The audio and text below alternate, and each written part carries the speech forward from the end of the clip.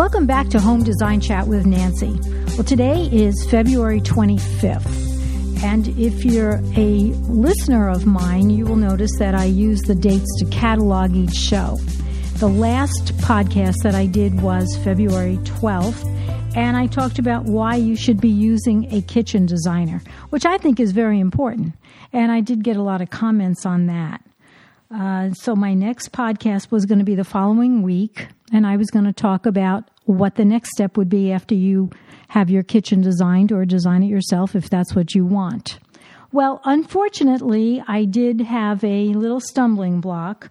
If you've, again, listened to me, or if you listened to my show from October 20th, I talked about the health issues that my husband is having, and last week we had a little stumbling block, but we're over that now, and that's why I skipped that week. So here we are. We're going to talk about what is the next step after you design your kitchen. Well, obviously, the next step is to get it done.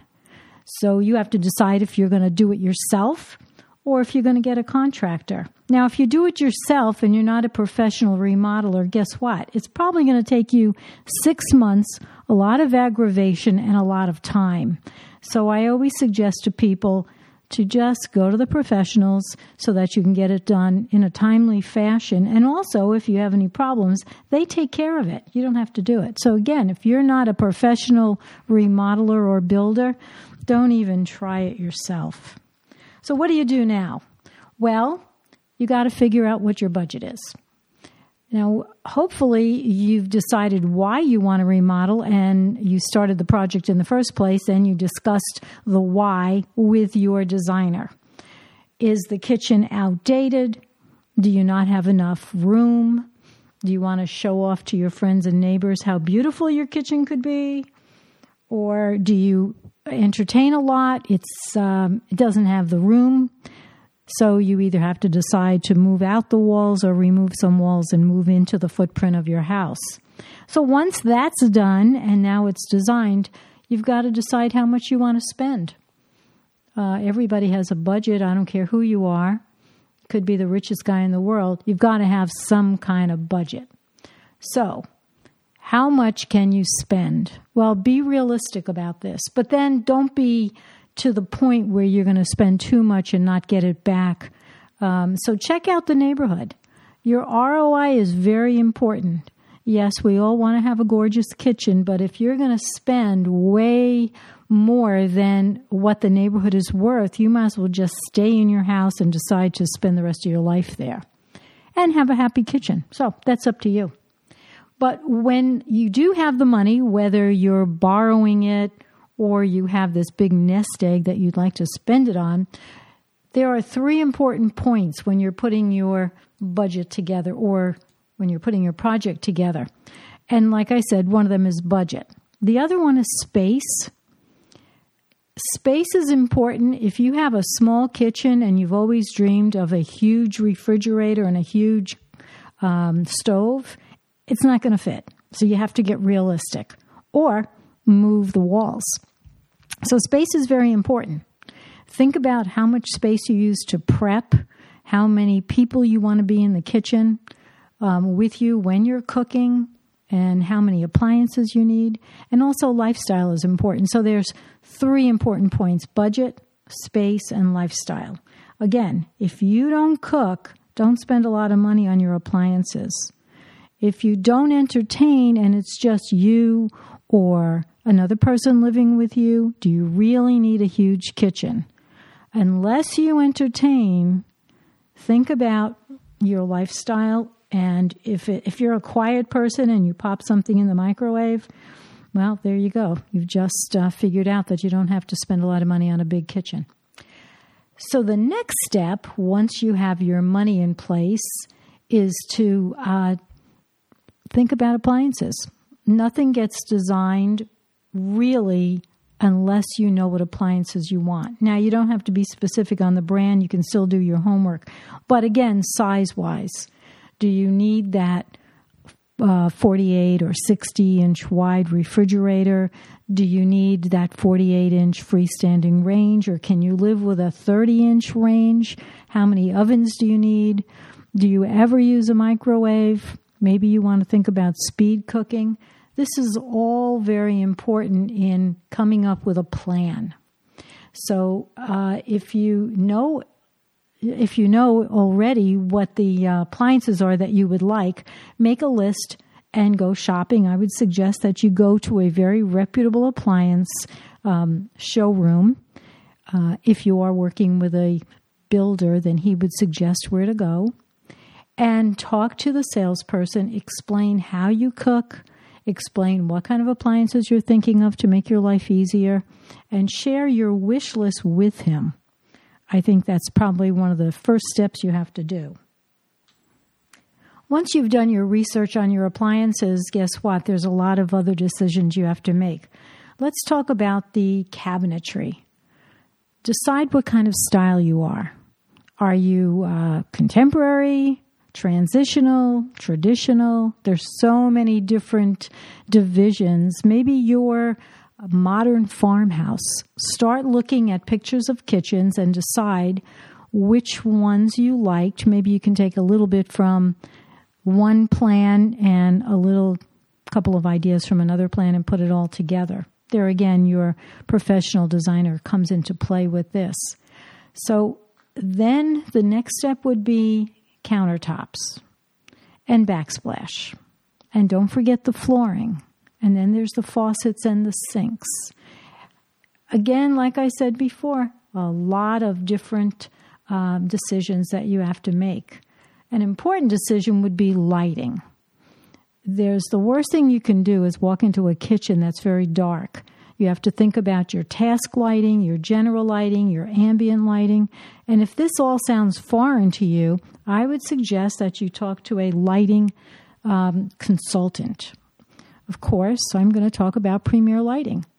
They have consultants that would work with you on your new plan, or even if you're not remodeling, talk to a lighting consultant and get some ideas on how you can brighten up your house, get a whole new look by adding different fixtures and different light bulbs. Premier Lighting is your quintessential place to get some help with lighting. And you can go on their website. It's shoppremier.com. You can call them. The phone number's right on the website. They're located in Scottsdale. And you can tell them that you need help. Don't be afraid to say, hey, I need help. Can you come to my house? And they would be more than willing to help you. Or you can go into their showroom located in Scottsdale on Scottsdale Road and explain to them what you need. Now, if you do not live in Arizona, guess what? They will ship items and fixtures to you, so you can go on their website and you can get some help from them and order. So back to your kitchen. It's so important to do your lighting. And why I brought up the lighting is, think about this. In the newer kitchens, we're doing a lot of lighting under cabinets, inside cabinets, under toe kicks, so you can really change the mood of the kitchen and use the proper lighting fixtures. The one important thing that you really have to do when you're doing this design is to be timeless in your design. Nobody ever wants a kitchen that's dated. And sometimes we fall into that slot where somebody will look at a kitchen and go, yeah, that was done in the 80s or the 90s or the 2000s. We all know that. We can just look at a picture of a kitchen and we know what year it was done. This is so obvious.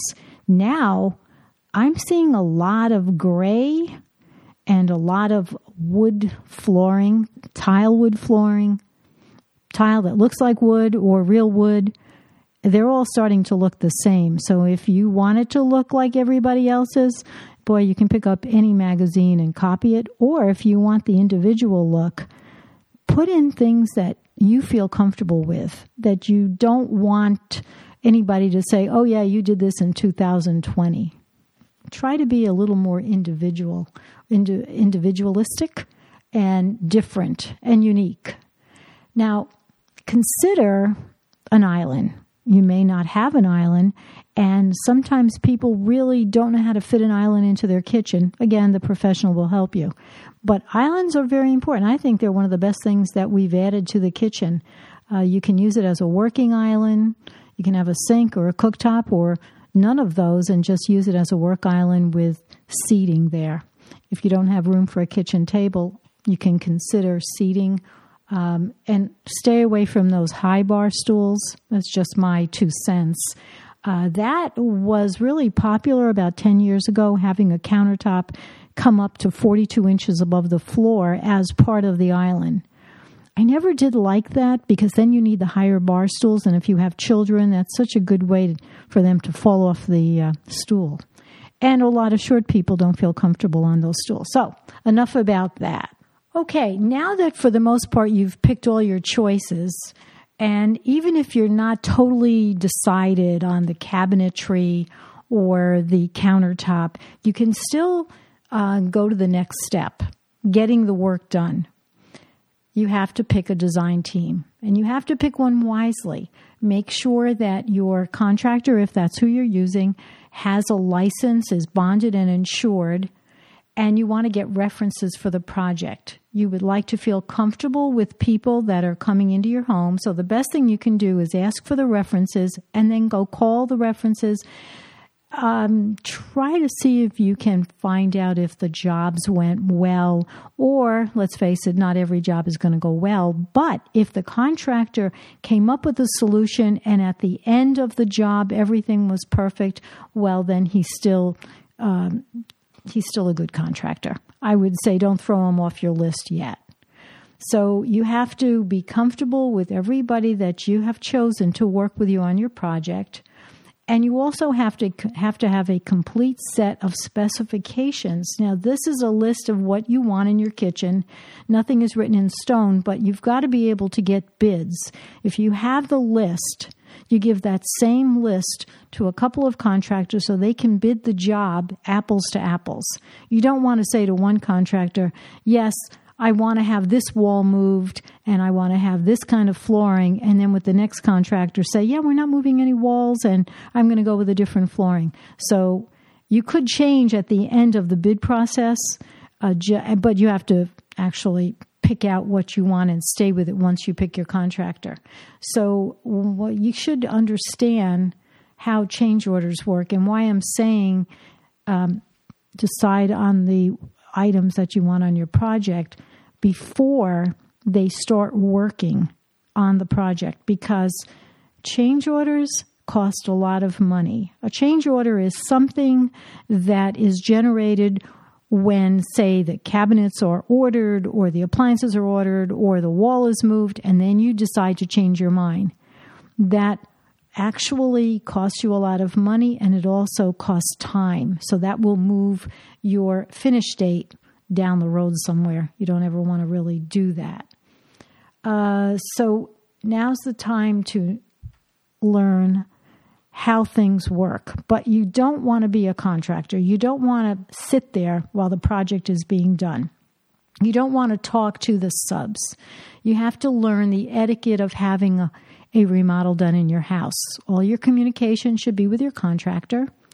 I'm sure if you had the time, you would like to watch them, but you chose a contractor because you don't have the time. Maybe you have a job or you have 6 kids. So let them do their job. But you should be able to ask him questions and have scheduled meetings, maybe once or twice a week with your contractor, so that you can bring up items that you have questions on, or maybe you have questions on what was done, and possibly, if it doesn't cost a lot of money, you can change your mind on that. But remember, you could spend a lot of money and cause delays on the job if you keep changing your mind. Now remember, there is light at the end of the tunnel, so you have to be really patient.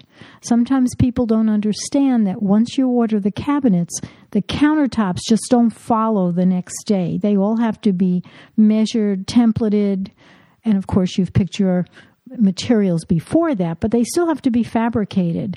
And you're not the only job that they're working on. So it might take 10 days to 2 weeks to get your countertops. This is what I mean about being patient. Everything follows, just like dominoes. So at the end of the project, you will have fun, you will enjoy your kitchen, but you have to be very patient. Well, I hope you learned something from this podcast. It just doesn't happen automatically that you want your kitchen remodeled and boom, it's done. There's a lot of homework that you have to do. There's a lot of decisions you have to make, and there's a lot of patience that you have to have. So if you have any questions on this, you don't hesitate to email me at nancy@nancyhugo.com. And hopefully, if you're having a remodel, you're going to be happy with it. That's all I can say. Good luck. So I will talk to you next time on another subject that would be very important to your home. In the meantime, have a great day.